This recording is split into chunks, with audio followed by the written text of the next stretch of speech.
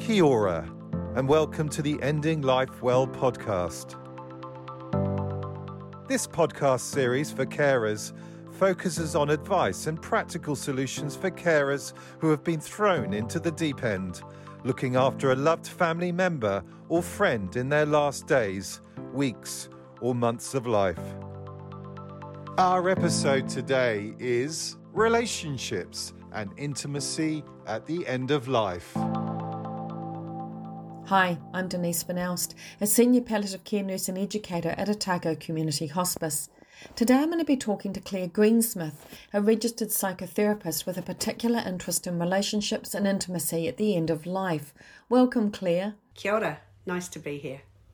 Claire, touch and relationships are often something that get really challenged when we're looking at the end of life, aren't they? There are often so many factors that can have an impact for couples in particular. Yes, I think that's right. I think when a couple are contending with one in the couple facing serious ill health and all of the issues that the end of life brings, it can feel a little bit like an invasion into your relationship. There'll suddenly be a lot of appointments, there'll be health professionals to have links with, there'll be a lot of practical things that sort of can feel like they can swamp.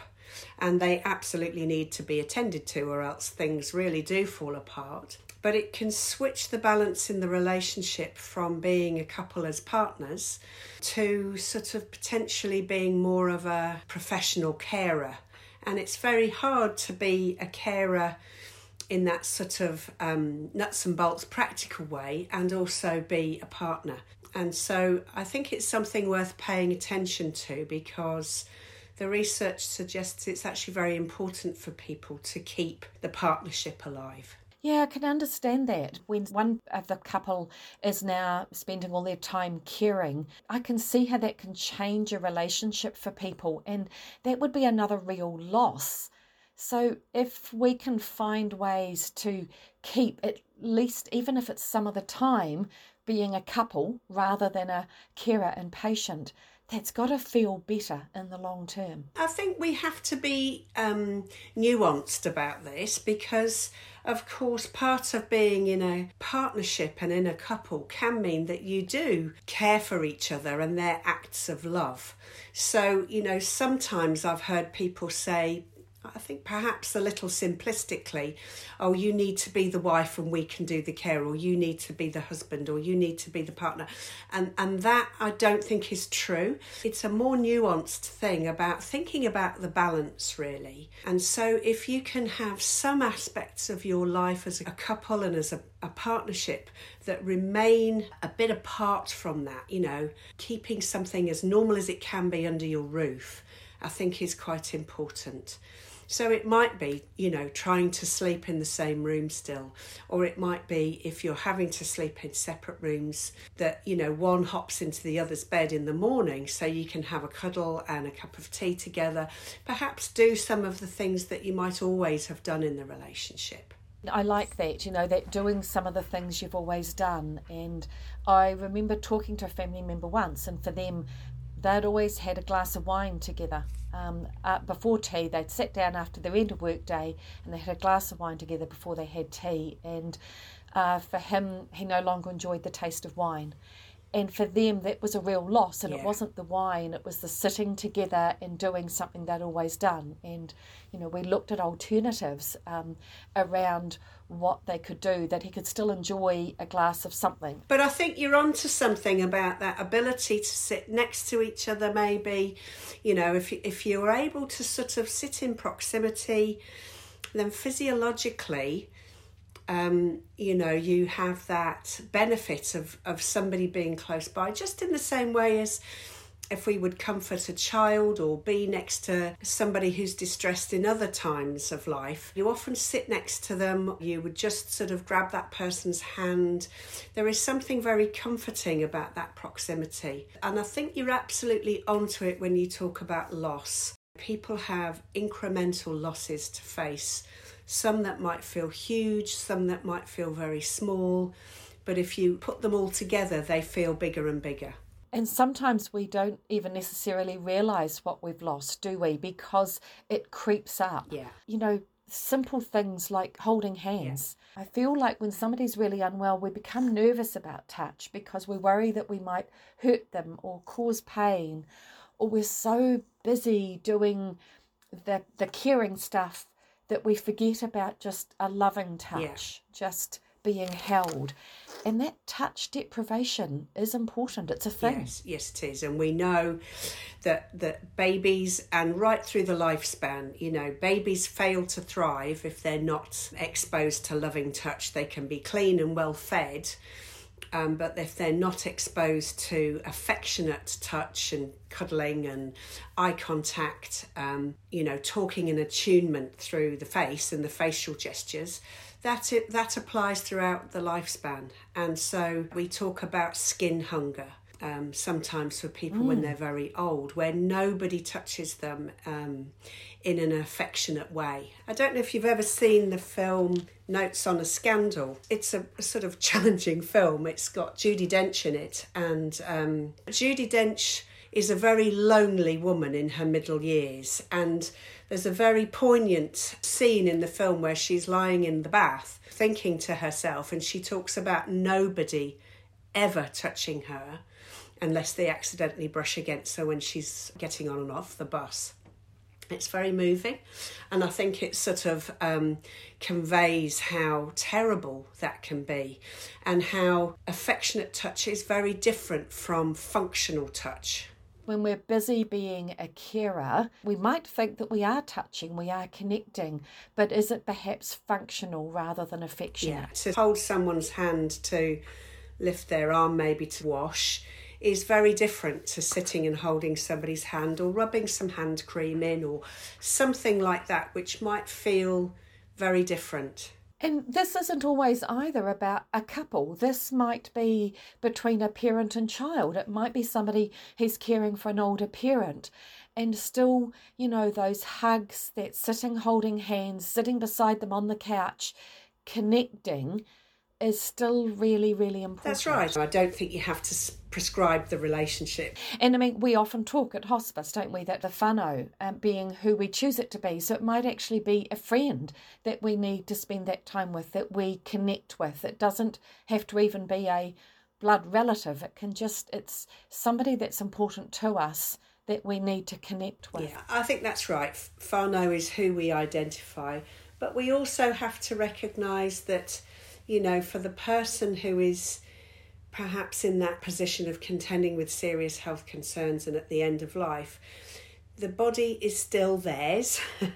And, you know, we often have a lot of sensitivities anyway in our body in terms of core sense of self and parts of the body that we may feel more or less comfortable in touching. But normally if we sort of think about what might be socially acceptable parts of the body to touch, it tends to be sort of, certainly we can often touch somebody on the shoulder even if we don't know them very well, or rub the side of their arm, or maybe touch their forearm or their hands. But it's also really important that if somebody doesn't want to be touched, that they can say that, because it would be a terrible intrusion to feel like you're being touched and having to tolerate that if you don't wish to, particularly at the end of life. We might feel much more thin-skinned than we might do at other times. That is a really good point, Claire, that we still need that permission. Yes, that's right. With the best of intentions, we might be right, oh, yes, I need to hug this person, but actually it may not be what they want. Absolutely. So there's emotional sort of safeguarding around that, and there's also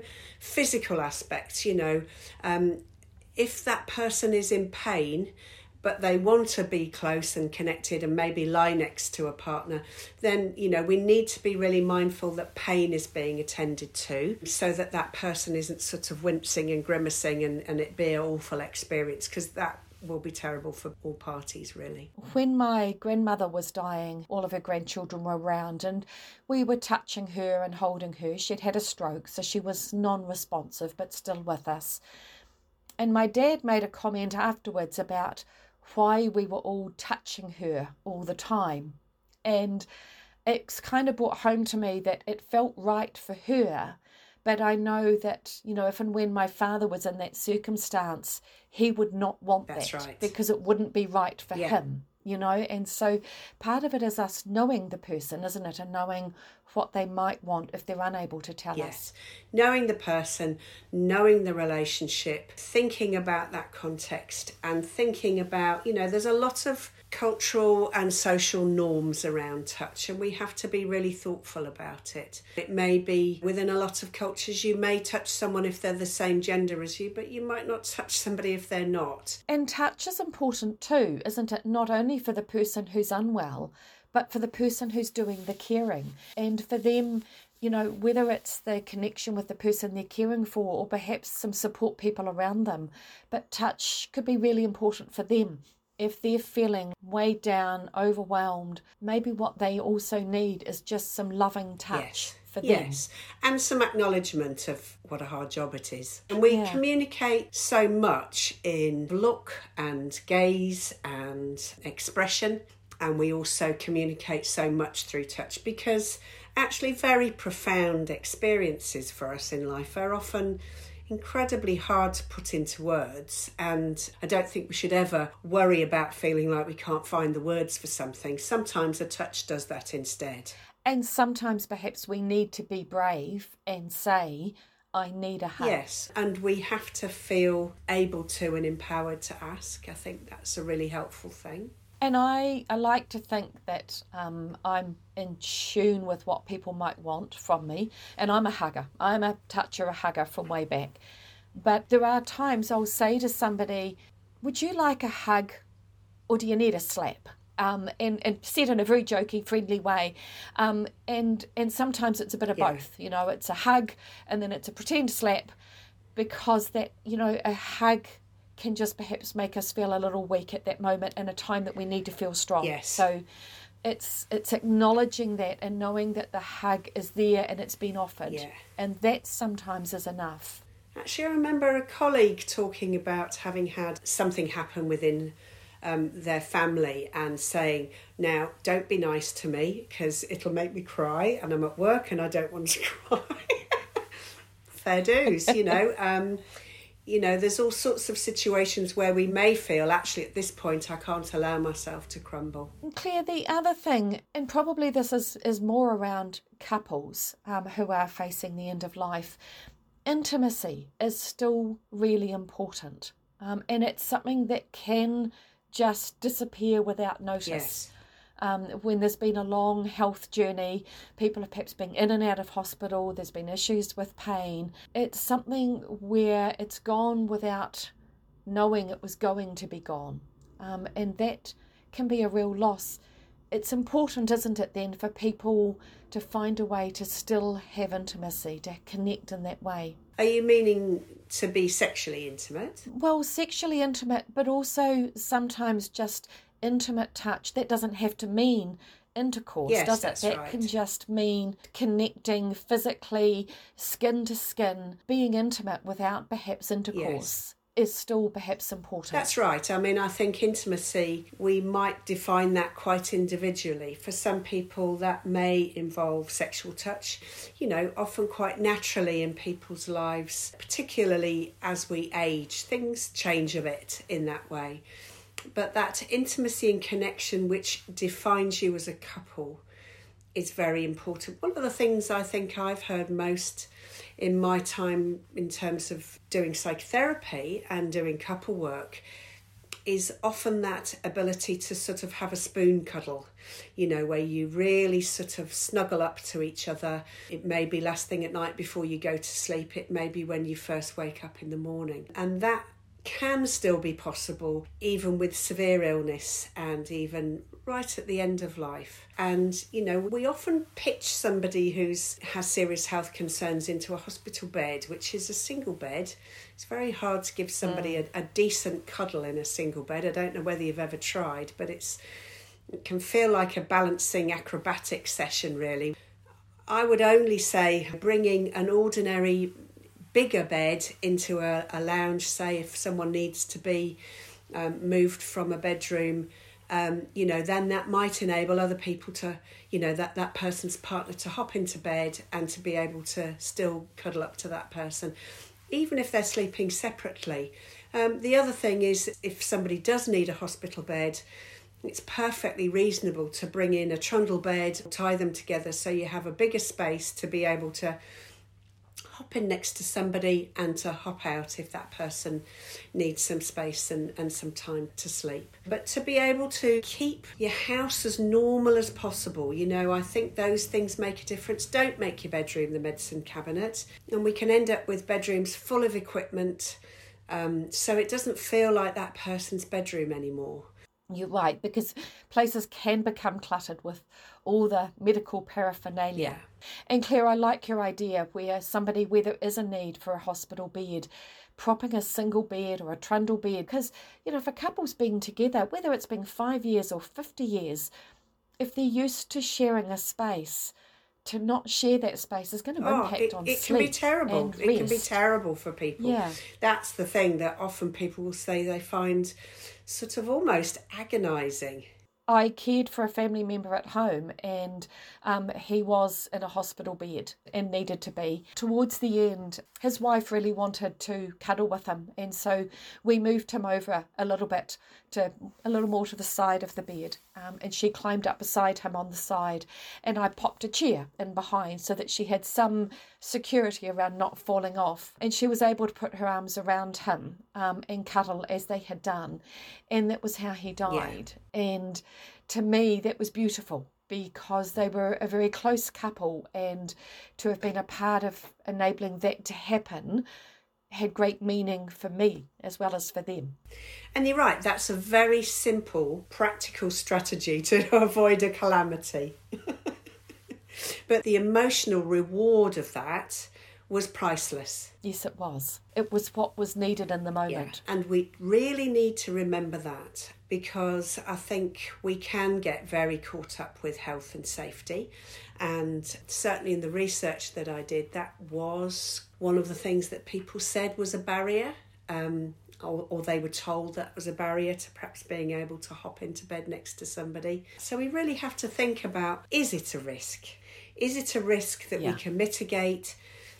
Is it a risk that in a way might shame people if we talk about it in that way? And I think we have to be extremely conscious as health professionals of our propensity to shame people if they ask us for something. And in fact, we should, as health professionals, be offering that. Yeah. Making that normal. Yeah, that's right. And of course, if that couple don't want to do that, that's absolutely fine. But that they know that that's an option, and that people will think about how they can make that happen. Yeah, absolutely. Claire, I have to just go back to, I loved your idea when you talked about having a bigger bed in the lounge, and I was thinking, what I could see with that would be the cat, the dog, the grandchildren being able to climb up on the bed and be around the person that they love in a safe way, without a formal sitting beside the bed, scared to touch. That's right. And I remember going to visit somebody on a community visit, and that's exactly the setup. And I thought, this is really smart. The double bed was in prime position in the living room, right by the fire. The dog was up there, the cat was there, people were in and out, and they'd hop next to the person and have a bit of a chat, feet up. It was a very lovely situation to witness. Absolutely. And that's really what we'd be aiming for, isn't it? And feeling of normal.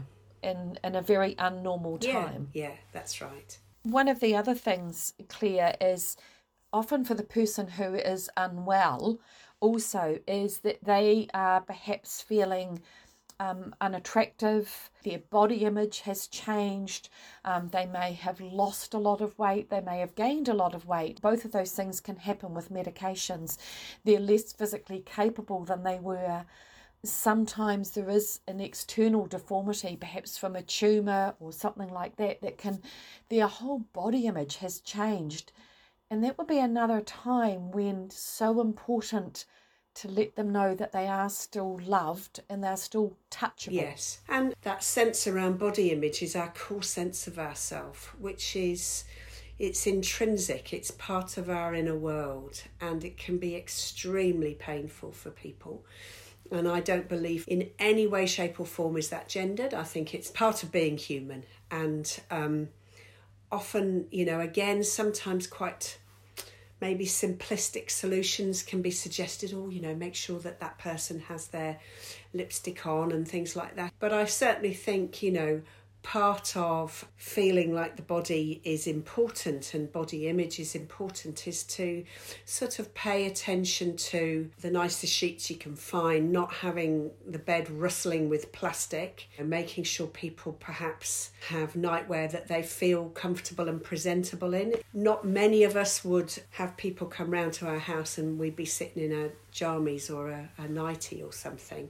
Often one of the things I think is really hard for people is to have someone come round and they're in their nightwear but they haven't got a bra on, and they don't like that, or that they haven't got underwear on, So it's trying to think about that person's dignity. It's often around dignity and privacy, and it's about sort of, if that person's clothes hang off them, that can feel terrible. Or if they feel really tight and uncomfortable, that can be really hard. And there's that sort of battle between, there's no point going and buying something because, I won't be wearing it for very long. But actually to feel comfortable in clothing, to feel like you're presenting to the world in the way that you might usually do or feel most comfortable with, is really important. Keeping people's hair trimmed if that's what they would normally do.